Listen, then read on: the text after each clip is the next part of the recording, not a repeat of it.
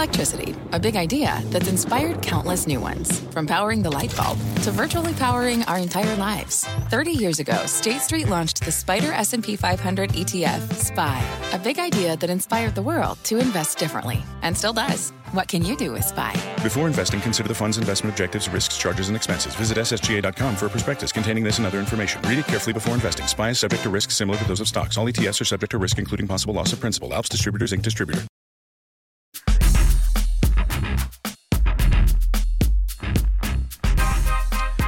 Well, we have got a fascination with founders in our culture, people who start stuff. Elon Musk, Jeff Bezos, Bill Gates. I've had a new generation of founders here in Fort Knox. Stitch Fix founder Katrina Lake and Guild Education founder Rachel Carlson, to name a couple.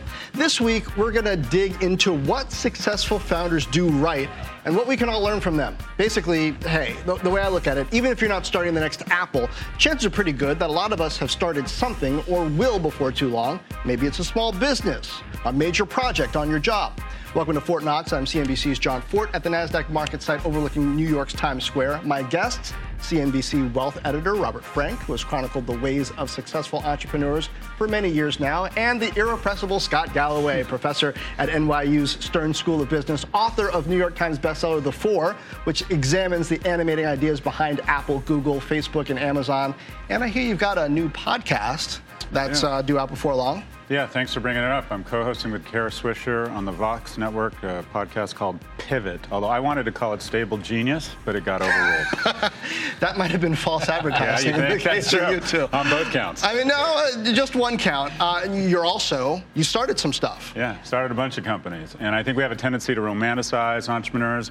I would argue the majority of entrepreneurs, it's a defense mechanism. I learned early after a stint at Morgan Stanley that I just couldn't thrive and succeed in the corporate world. So for me, entrepreneurship was a defense mechanism. But talking about entrepreneurs, grit, excellence, hold their people accountable. But I think more than anything in an information age, they have got to be great storytellers to attract cheap capital that gives them the ability to make mistakes, get traction. If you look at the people, all the names you talked about, you listen to them speak, and you just want to buy stock. And speaking of storytelling, this week on Fort Knox, for the one-on-one, I've also got Maynard Webb. He's a former board chairman at Yahoo, former CEO of LiveOps, chief operating officer at eBay, board member at Visa and Salesforce, and he just wrote a book, Dear Founder, which is structured as advice, just, hey, on all kinds of little issues, from setting up the company to dealing with people to when the board wants to can you, issues that apparently founders have to deal with.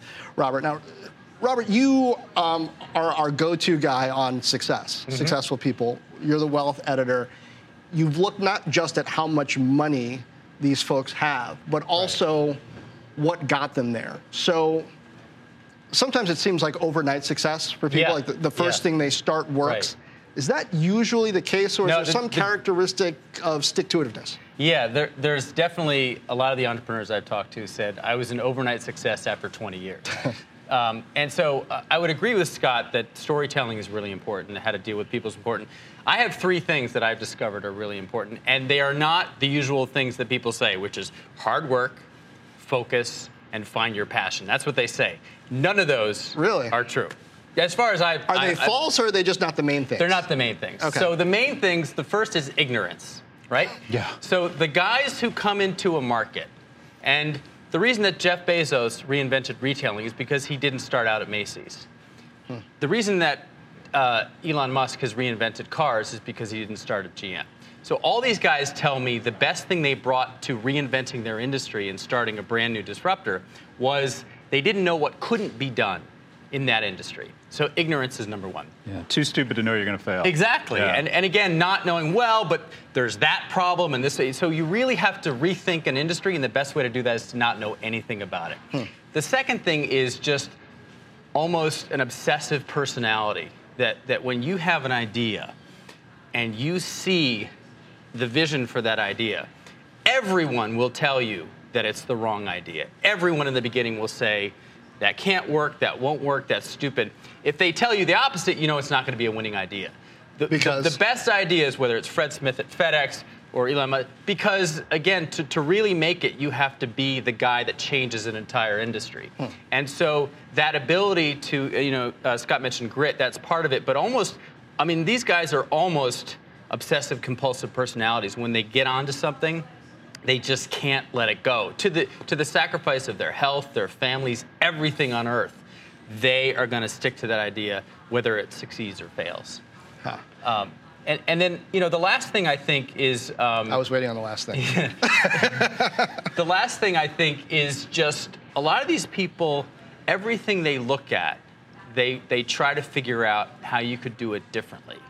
So, you sit down with these guys and you'll start talking about, our business, and they'll start saying, well, what if you did that? What if you did? So everything, whether it's a coffee cup or whether it's whatever you're doing, they are always looking for a different way to do it or to see it.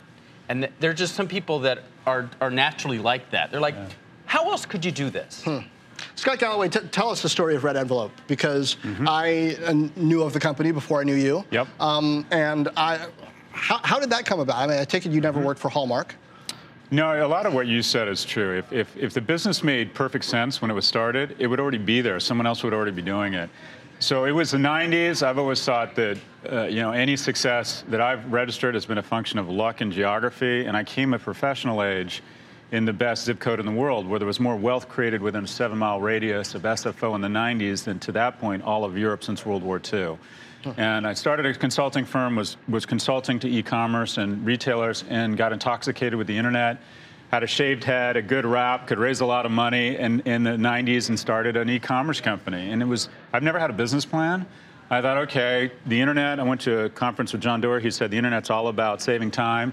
The only people on the internet at that time was dudes. Right? Dudes save time, gifts, a database that matches people, occasion, with the right gift. Went out, raised about $60 or $80 million and launched Red Envelope. And I thought there was an opportunity to be, I'm a big fan of benchmarks, to be the more urban, hipper, more, if you will, kind of erotic version of Tiffany. So lower price point, more aggressive sort of urban, I don't want to call it sexual, but provocative advertising, and be the urban version, the younger version of Tiffany, and do it online. And because we chose the internet as a channel, we could go raise a lot of capital. And so were you right? For a while. It was a great experience. Some people made some money, but in the end, when the credit crisis hit in 2008, I also think Amazon was out there. The cost of keywords, the cost for bidding on Mother's Day gift when we launched was X. Within 8 years, it was 8X because of all the other players with cheaper capital coming in. Ultimately, the company went through a reorganization, was sold to Liberty Media. This was one of those companies, a longer story. I think the board screwed up this company. I was an angry founder. I was literally the cliche of an angry, destructive founder. Our venture capitalists were awful at retail, yet vindictive. I mean, it was the perfect storm of bad things. So no, it didn't end well. Well, and that's another good point. You look at someone like Fred Smith, who was a founder and one of the great operating CEOs. And then you look at Uber and Travis, and to Scott's point, he was an angry founder. But the skills of being a founder, which are very eccentric and peculiar and often grating on people, you think of not that you're grating, not that you're grating, but I think you have all the qualities of both an operator and a founder. But those qualities often don't translate into being the sort of calm, large-scale manager of people that you then need to do. So it's really, I think people underestimate how difficult it is and how rare it is for Mark Zuckerberg, Larry, and Sergey, and some of these guys at Bezos to have that sort of incredible vision and energy and disregard for other people. You have to have a complete disregard for everybody because you're right. And then all of a sudden, the switch flips and you're suddenly the guy that has to work into these huge teams and manage these. So it's really difficult, and I think I'm surprised often how common it is for some of these big companies that they did make that transition. Yeah, you mentioned the importance of people. Again, this is Fort Knox. I am John Fort. We're talking about what makes successful founders special, what makes them different, what makes them tick. I talked to Maynard Webb about exactly this question in his book, Dear Founder.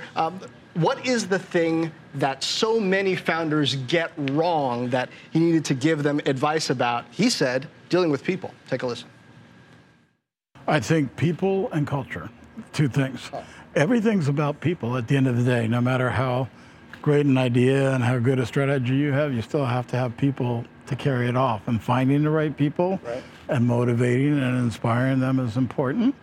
And then on the culture side, I think you have a culture whether you know it or not. Scott, did you think about culture much when you were? Not as a young man, and it's an interesting thing that I would say the area I've tried to develop most is I think the key to successful leadership in corporate America, or really in any environment, is empathy. And that is, to Maynard's point. And empathy doesn't mean being nice. No, it means putting yourself in the shoes. So the team of the best players wins. So your ability to get cheap capital and also attract and retain the best employees is central. Greatness is achieved in the agency of others, full stop. And so as a younger man, I thought, everyone must be like me. My goals, and this sounds crass, is I wanted to be ridiculously wealthy and just generally awesome. And I thought, that's everyone else's goal. Sounds pretty, is it not? What you find is individuals and companies are individuals, and they have different priorities. Some are willing to work nights and on weekends, but need to be at Little League. Some people want to manage others. Some people want to develop a profile and be in the media a lot. And your ability as a leader to say, I'm going to figure this out, John. I'm going to figure out what's important to you. I'm going to put myself in your shoes. And even if those things aren't important to me, I'm going to work with you to make you win. And having a real sense of believable empathy for people. I think that's true often. I'm amazed, having read the Bezos biography and, of course, the Steve Jobs biography before that, how successful they were without that. Yeah. And I think, you read about some of the meetings that Bezos has, and he's very blunt about it. Sorry, I didn't take my stupid pill today. I didn't get what you just said. I mean, it's just shooting people down, and yet here he is. So I think, and that's what I meant by it doesn't mean being nice, because at the same time, he and Amazon have this reputation for caring intensely about what the customer wants. Yeah, that's right. So maybe even if it's not empathy for the people he's working with, that's right, he can create this culture around empathy for the customer. Yeah, and maybe that's I'm a great rude point to you, but we both care about really serving that customer and figuring out, even through tiny signals, what they really care about. Yeah, that's a great point. I think it's right. Less about empathy, more the ability to imagine what the customer wants. And that's what Bezos has been great. There's another thing, maybe a fourth thing. How often do you sleep? How many hours a night do you sleep? Yeah, I'm not one of these guys that sleeps 4 hours. Okay, I'm a night person. I sleep kind of 1 to 8, so I get a solid 7, which is, okay. I mean, I'm 85, and it's because I sleep a lot. I mean, look at me, guys. No, I'm not one of these people that doesn't need sleep. But it is amazing how many of the founders I talk to, and some of it just there's this urgency of there's not much time in this world. I have so much I want to get done. Didn't Bezos just say he sleeps like 7 hours a night? He does too, and it was surprising because a lot of the guys I talk to, it's 3 to 4 hours, and you just think about that's an extra 3 to 4 hours a day that you can, and they function. I don't know how, but they do, and you think about over your lifetime how much productivity you can get with the 3 or 4 extra hours a day. Or how many tweets you can send. That maybe in retrospect. Maybe you should exactly. get more sleep. One of the things I think we've left out of the conversation is the thing that separates entrepreneurs from other people is just an incredible endurance or ability to absorb risk. Because the difference between a founder and employees is founders sign the front of checks, employees sign the back. Right. And I know a lot of people that think of themselves as founders, but would never in a million years think about actually taking their own money. This is what you do as an entrepreneur. The first 2 years, my company L2, I worked pretty much 12 to 14 hours a day, such that every January or every beginning of every month, I could write a check for $10,000 to $50,000 to the company. So I paid to go to work. Most people would never dream of doing that. Wait, I don't get paid? Right. So your ability to absorb that risk. You want to be an entrepreneur, imagine borrowing money from everyone you know, including your parents, your wife's parents, and then losing it all. Congratulations, you're an entrepreneur. Robert, there are different ways that different types of founders and entrepreneurs rationalize that risk, I guess. Mark Zuckerberg grew up upper middle class in I guess, north of New York. His dad was a dentist. Risk, I guess, meant something different to him. It meant dropping out of Harvard, but probably there was a safety net there. Steve Jobs, different profile. Katrina Lake, different profile. How much do the circumstances in which an entrepreneur grows up or finds themselves factor into, you think, their appetite for risk? Yeah, less than we think. And I think the key to risk, and I agree with Scott that there has to be the sense that everything I have is going into this company, and I'm not seeking a paycheck immediately. But where you and I would see risk in a sense of maybe gamblers, where I'm going to take a bet on this, they don't see risk at all. To them, there is no risk because they so clearly see the future of their business and the potential for that market. And sometimes they're wrong. We never hear about all the failures, the 8 out of 10 failures that don't become billionaires. But to them, it's not a risk because to them, they see it so clearly, and the execution of that is so cut and dry that it's just a matter of getting through the first period where you're profitable and you can start paying people. So I don't see they see it as I could lose everything, but I'm just going to put the ball in the roulette and spin the wheel. But what about the ones who have basically lost everything already? Previously at other ventures that didn't work out, but somehow managed to throw their hat back in the ring and convince themselves again that this time it's going to work. You notice anything about the psychology of that person who, despite the evidence of their own entrepreneurial ability, what the market says, all that stuff, they still manage to start something that eventually succeeds? Well, and I'm curious, Scott, that one of the ingredients to success that everyone talks about now is failure. If this guy has failed 3 times, he's fantastic because he's learned those lessons I mean, do you agree with that? And what is it about those people that continues to re-up? Or do they say, maybe it's me, maybe I shouldn't be? Yeah, it's a bit of an exaggeration because I think in America, I don't think they say we embrace failure. We don't embrace failure, we tolerate it. And I think success in your private, in your core professional life, and also in your personal life, is a function of your resilience. Everyone faces failure. Everyone gets fired. Everyone loses people they love. Everyone faces injustice at some point in the corporate world. And your ability to mourn and then move on is a key ingredient to success. I've started 9 companies. I think I'm generously 3, 4, and 2. And I've been beamed in the face. The company you talked about, Red Envelope, I was kicked off the board. I was kicked out of the band I started. It was a really difficult time for me. I learned from it, I moved on, and then I got it back to the plate and swang harder. But it's kind of a badge of honor, right? Once you've... It doesn't hurt you. I'd say in the U.S. it doesn't. You don't have a scarlet letter like I would argue you have in Europe and other societies where if you fail, you're done. You can recover. Some people claim they like it.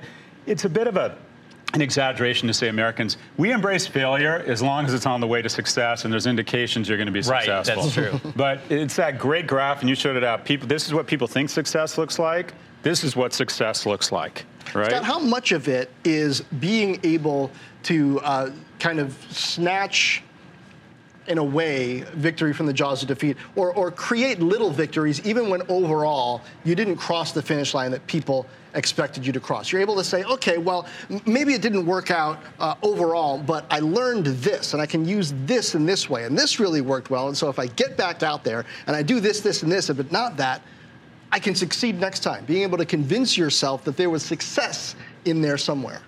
So, so many components that go into the soup of success, but one of them with successful companies typically is agility. Google did not start out as a search engine. Very few companies end up finding success where they had initially envisioned. The company I had started, L2, that we just sold to Gartner, was originally going to be an events company. And then we ended up being, benchmarking digital competence, because you have to be in a position where you face the enemy, you see what happens, and then you adjust, you pivot, you adjust, and you go after where the money is. And everyone says it's a relentless focus, never give up. Sure, give up. If this isn't working, try something else. I mean, and there's a balance between that and perseverance. But your ability, I would argue Facebook's the most agile company in the world. 7% of their revenue on the IPO from mobile. They got it wrong. He did not think that it was going to be an app economy. He was wrong and said, I'm clearly wrong. Boom. And now it's, 94% from mobile? So agility, very few successful businesses ended up where they started out.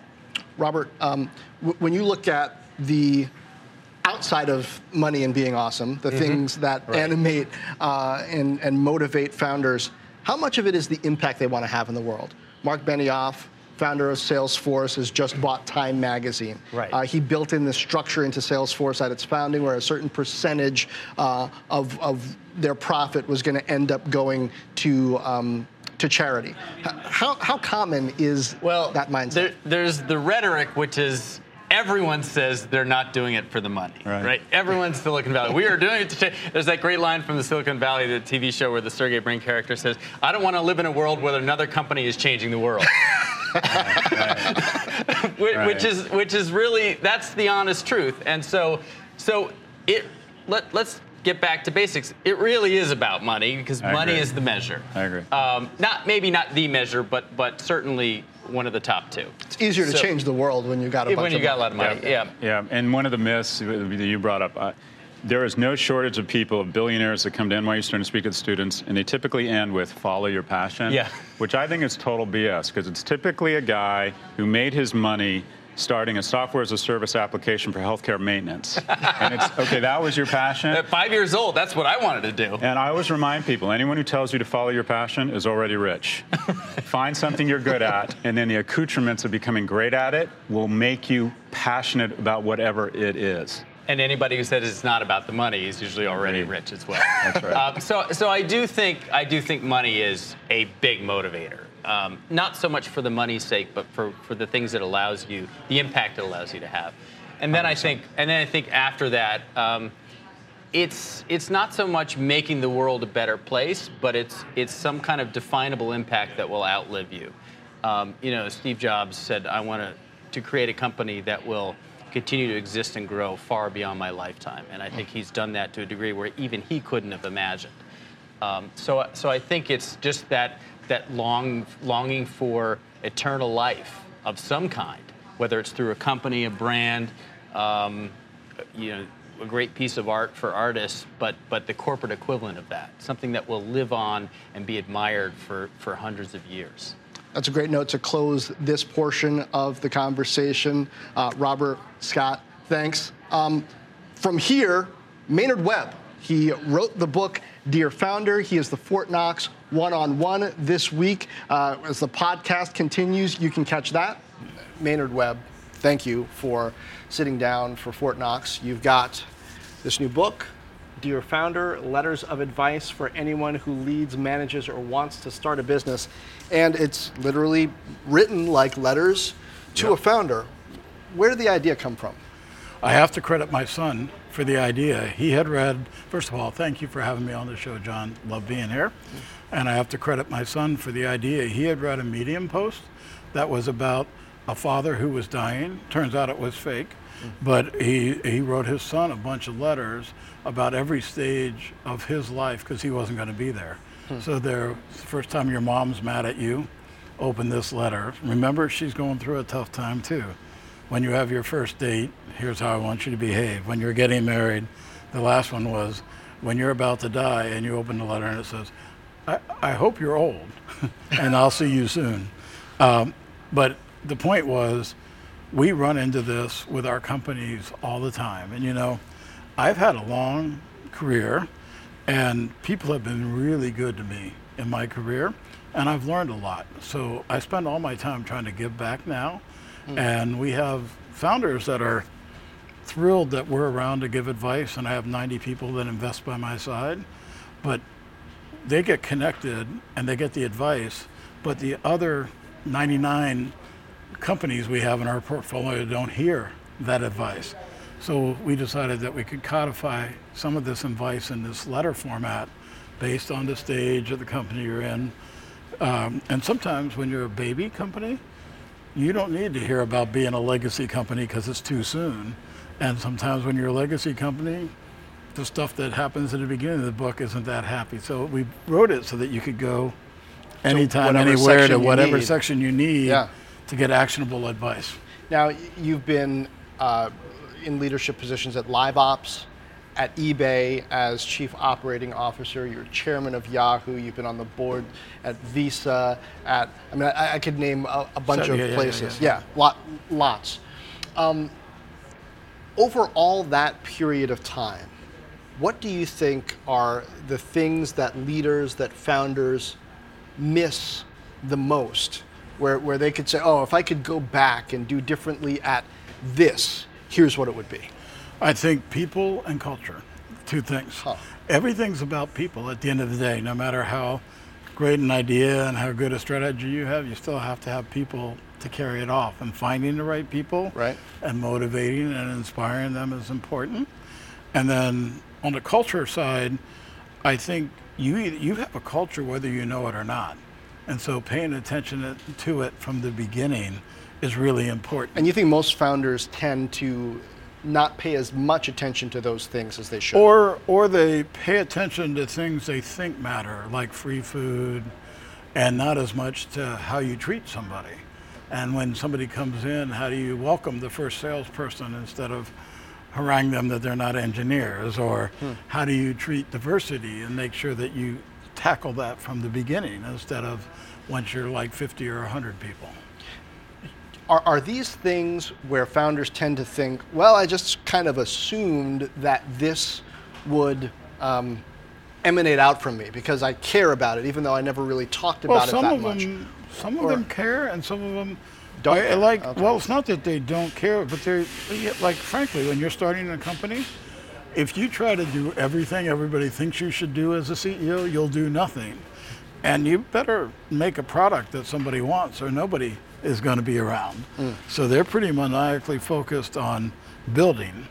And they don't often understand, some of them do from the beginning, that they want to build it with all these good things in, but often they don't realize that they have to do it. Many of them haven't been managers or leaders before. So it's a pretty tough job to go, now I'm the CEO, now I have a board, how do I manage them? How do I manage my employees? How do I handle all of this?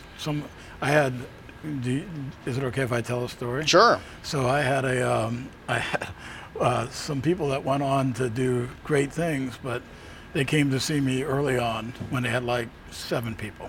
And what position were you in when they came to see you? No, I'm an investor. An advisor. And I made special arrangements to see them in between a big Yahoo meeting and a Salesforce board meeting.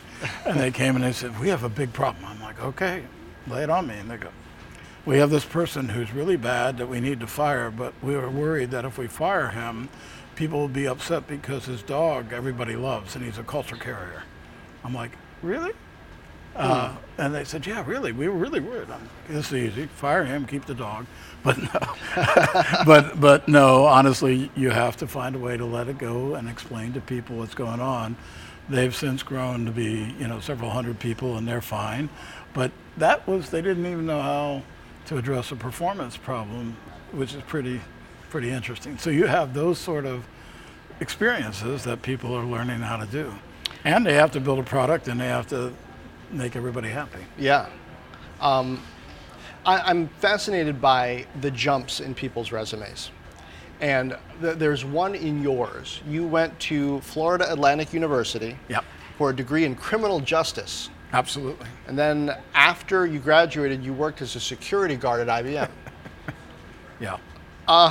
What year was that? And then what did you do in between that and all the managing at technology companies? Well, I had been appointed to Annapolis and didn't go out of high school, which drove my mom crazy. Why didn't you go? I had grown long hair, and it sounded like back when I had hair, and sounded like we can all sing that song, yes. And sounded like a very long commitment with the multiple years, and so I just went home, worked full time, went to school full time, majored in criminal justice, was going to go to law school, but it was in Boca Raton, and IBM hired me as a co-op student, making a very nice, they paid security guards very well, and then they offered me a full-time job in Rochester with all kinds of overtime, and like Sundays was double time, and I was on second shift times 10, so making more than like what you could make in a professional job.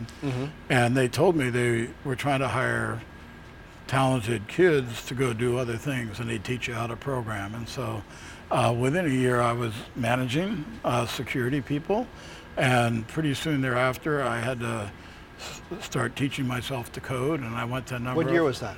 That was 1981, 82. Why did you care about coding in 1981, Because 82? I was That at wasn't- IBM, and I knew that was going to be a path out to Out of doing hourly work, and I wanted to be a professional, and I could see where that came from, and so I volunteered. What had given you that vision? Was there people? Were there people you had seen in your life who? I have so many people that have. Well, my dad, who I lost early when he was when I was 7 years old, he passed away, and he had his own business. Yeah. And he had a suit that he'd wear to work every day, and we'd go pick him up in the one family car. And I was like, I want an office like that, and I want to wear a suit. Unfortunately, by the time I wore suits early in my career at IBM, but by the time where we are now, nobody wears suits anymore for the most part. But so I always wanted to be. I thought if I could be a manager, that would be so cool. I love people, and so I took every job in the early days that nobody else wanted. So one of those was being a computer security hacker back in 1983. And After you learned to code? Yeah, and the job was open and my boss wouldn't let me do it. He goes, "You're not qualified." And I'm like, "Nobody else is doing it. I'm doing my regular job. Let me do this one." "Oh, get out of here, Webb." And I'd knock on his door the next week and say, I can do that for free. I'm not asking for a promotion. Just let me do the job.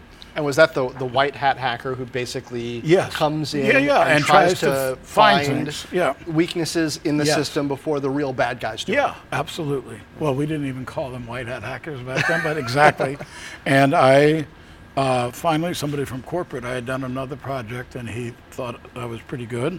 And he said, "Give that Webb kid a chance." And so within about a year, I was traveling all over IBM. They'd send me out for a week and say, "Go see what you can break," which was pretty amazing, right? Yeah. And did you break anything good? I broke a lot. I've cut checks for more than you can. I gave them all back, which is how I kept in my career. But and then I got asked to take a job back in Florida, in Boca, during the heyday. They were losing truckloads of PCs, and they didn't know they were stolen. And the police would call because Boca was a little bit of the wild, wild west back then, and IBM, and they asked me to come be the guy that tied all their systems together and make sure they had financial accuracy. Again, I had no background in that, but I did it and won all kinds of awards for that. And my next job was being a product guy at a local area network. After I got through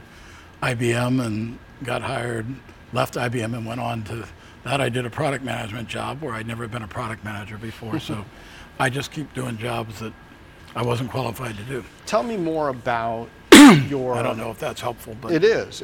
But tell me more about your family and your upbringing, because something like losing your dad at 7 has to have an enormous impact on you.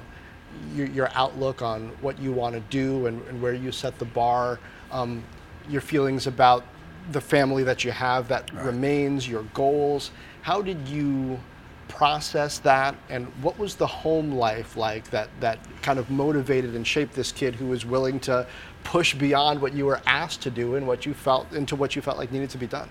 Well, I had an amazing mother, and I wish she were still around, and it devastated us. You know, we had 5 kids.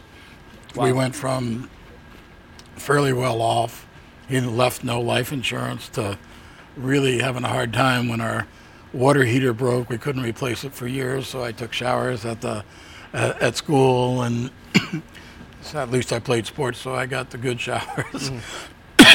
And you went from dreams to knowing it was going to be on you to make anything work. But my mom instilled in all of us an unbelievable work ethic and work to keep us humble, and also told us we could do anything. But we were going to have to do it on our own. She couldn't help us. But then she went back and became big in the school system and was the teacher of the year for the state of Florida. And so she became accomplished in her own right. We watched that happen. But we were pretty, like, I know you have young kids, I would say we probably had way more freedom than we probably should have. But I came out of there with a lot of drive. Yeah. And I didn't want to ever leave my family in the same place my dad left me. Sure. Fast forward, and we've talked about graduating from school, getting started at IBM, and kind of pushing for more responsibility. The first entrepreneurial effort that you pushed for, what was it? What did you want it to be? Well, before I got to IBM, and I was working my way through school, I was working at a nursery called Patrick's Nursery in West Palm Beach, Florida. Plants or kids? Plants or kids? Plants. Okay.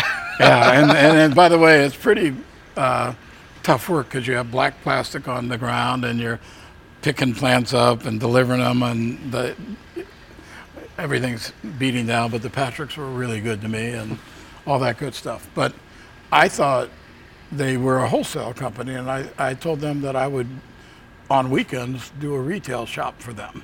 And so they let me create a retail business that we would put signs out and advertise and have people come in and buy plants at twice what we sold wholesale, so we didn't get any channel conflict. And so I did that for a couple of years, which was pretty awesome. While I was in college. And then after that in tech, what was the first entrepreneurial effort? I would say, wow, I've done so many. I think that a more recent one is at my advanced age, I created a company from scratch. Not my wind funding I created from scratch, which was fun. Right. But I also created Everwise, which was a mentoring company based on an idea I had, and I had to find a CEO, and that was a lot of fun. But we did that just a few years ago. But I think what I tried to do, it's all on how you define entrepreneurial, but I was always trying to break records. Like in IT, we did, in 1995, we did the world's fastest SAP implementation in a big bang way and got recognized by the Smithsonian. And it was just, most people were failing those days and trying to do it. It sounds kind of normal to do it today, but back then people were blowing up as they were trying to do it. Yeah. And to do it from start to finish in 9 months was pretty amazing.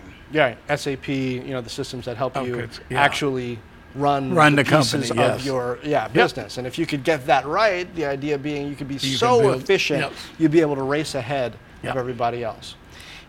You were chairman at Yahoo. Yes. During a period of time where the headlines were fast and furious. Marissa Mayer was the CEO for part of that time under intense scrutiny. All my time at being chairman, she was CEO. That's not a time when you were dealing with a founder, but it is a time when you're dealing with somebody who's trying to reinvent. Absolutely. And kind of refound, well, I think in a sense. way harder than starting from scratch and doing something. Why is that? Why is it harder? Because you've already hit, you have you have more assets for sure than you do when you're starting a company. Jerry Yang had done a beautiful thing and invested in Alibaba, but that is now worth way more than your base business. And by the way, your base business hasn't grown, and you have Facebook and Google that have blown way past in growth. So how are you going to reignite that growth while at the same time you have the investors that want the tax relief from this big investment that gets bigger, in worth? So it was complicated, but you had a lot of assets there and a lot of good people and a great leader. So sometimes you say hindsight is 20/20, but in this case, I don't even know if hindsight is that clear. Even looking back now, what we know about how social has developed, how mobile has evolved, things in the cloud, what could you do if you're taking over Yahoo at that stage to help it out of that rut it was in and help it to grow? Well, I think that's why we hired Marissa, because we felt she was a visionary product leader that had made a lot of impact, and she certainly introduced a lot of good new products, bought some companies, and we're taking a run. But the path was pretty steep, and we just ran out of time and felt we had to sell the core business and separate out the financial assets from the core business, and that's what we ended up doing. Now it's part of Verizon and not under the same kind of scrutiny, and they're managing that in a different way. eBay. When the e-commerce revolution first kicked off, people looked at eBay and said, now that's the perfect business model. Lots of profit, don't have to mess with that. No inventory. Logistics stuff and inventory. eBay versus Amazon. What was it like? It was amazing. Actually, super energizing. And we were, I started once they hit a few technical problems. I was the person Meg brought in to try to, and my team, to make sure that we don't have the site crash frequently and stunt our growth. So it was pretty hard work in the early year or two to actually make sure that that was a non-event, right? And what year was that? I joined in 1999. 1999. And we had to work all day the New Year's Eve because we were certain, I had asked when I joined, do we have a Y2K problem? No, all our code's new. Turns out we had a massive Y2K problem. We kept the site up, but we were certain it was all going to blow up on that day, and it blew up other times frequently. So we finally got that fixed, and that we didn't have a lot of time to understand how good things were because we were just working all-nighters to try to keep everything glued together and get ahead of the scale issue, which we did. But it was such a beautiful time because we were growing so fast and we learned about community. We were breaking new snow. We were doing things nobody in the world had ever done before. And how can that not be fun, right? But then we have to figure out, when I started, I think we had a couple of hundred people in the company. When I left, 14 or 15,000, and countries all over, and we had bought PayPal, and I'd become the COO. The day didn't go by that we didn't just have a blast. And there were tough moments in there, but it was a lot of fun. Kind of similar to Meg Whitman. Meg isn't known primarily as a founder. No, she came in after Pierre. Pierre brought her in. And then she went into HP. Now she's working with She's Jeff a founder. Katzenberg, right, on this video venture. But is there something of the founder mindset, even if you're not technically the founder of the organization that you're in? If you're a leader, or even if you're an influencer, I think that you can get absolutely out of this book that you've written. This book covers from the idea, which founders have, to making it relevant, which means the world wants it, and scaling it, which is making it big, right? That's not about being the founder, it's scaling it, and then creating a legacy company. HP legacy company, hopefully Salesforce legacy company, hopefully eBay, that you're going to be around for generations, right? So certainly that will be helpful for people at any of those stages. But I also think whether it was Meg, Marissa was first female engineer at Google. Meg joined when there were less than, I think, 60 people in eBay very early, and was their first CEO there, in the founding ethos. And I can tell you that both of them operate pretty much like founders with the way they think and the way they try to go do things. You mentioned Salesforce. That's the company I didn't mention that you're on the board of. Mark Benioff, we found out a few days ago, has, with his wife, bought Time Magazine. Which is another brand that I suppose needs to be refounded in some ways. Well, I think they're doing very, very well. I think it's awesome, and I'm happy for Mark and Lynn that they're investing in that iconic global brand. Fascinating. How have you talked to him about that? I mean, Silicon Valley during certain periods has gone through being sort of allergic to content. It's not as scalable as tech in some ways, but that's changed over time. We've had communication, and what I do know is that there's no connection to Salesforce on this. This is a personal investment that is being managed by their family, and I think they'll be great stewards of this iconic brand.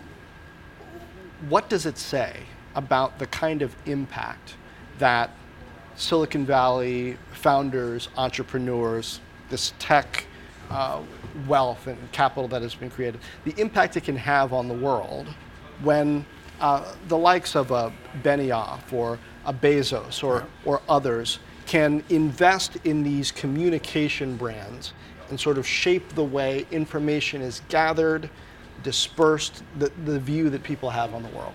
Well, frankly, I don't know what drove Mark to want to own this, and hopefully he'll come on your show and tell you why he wanted to do that. But what I can say is that many of the folks in tech feel an obligation to help do good things in the world. You know, that's why we get jazzed about building new products and new capabilities. And then when you do that, we have to make sure that it's used for good things in the world. So I think there's something that ties to all that. Final thought, if I'm going to read one section of this book that you feel like is advice you wish that you had at a crucial point in your career, where would I flip to? I would go to when you need to find synchronicity. Okay. And the reason is there's always more things that can happen if you're open to them. And I tell a story there about how I was assigned to try to fix the culture at eBay. And I got off the rails a little bit with how I started it, and it blew up. But then I found a book that changed my life and changed Meg's in my life, and then we redid it together. What book was that? It was called Radical Change, Radical Results by Kate Ludeman, who was an executive coach kind of person. And I walked around with a massive chip on my shoulder from my background, which you brought up today, and I never talked about it, and I never I wasn't that inspiring. I was a get stuff done person that was in the trenches and made it all happen. And I had to learn that there was much more of me that I should do. Thanks again to Maynard Webb, Scott Galloway, and CNBC's own Robert Frank. I'm John Fort from CNBC, and this has been Fort Knox, Rich Ideas and Powerful People. Subscribe wherever fine podcasts are distributed. Check out the reviews on iTunes. Leave me a note. Also, subscribe to the Fort Knox channel on YouTube, FortKnox.com/YouTube. And as a matter of fact, you can go to YouTube now and see video of these conversations. Or you can go to the CNBC apps on Apple TV or Amazon Fire TV and find Fort Knox in the featured areas. And if that's not enough, follow me, John Fort, on LinkedIn, Facebook, and Twitter. Weigh in on the issues we discussed on Fort Knox. Meanwhile, share this. Tell a friend. Drop me a note on LinkedIn, Facebook, Twitter, YouTube, or FortKnox.com. And, as always, thank you for lending an ear.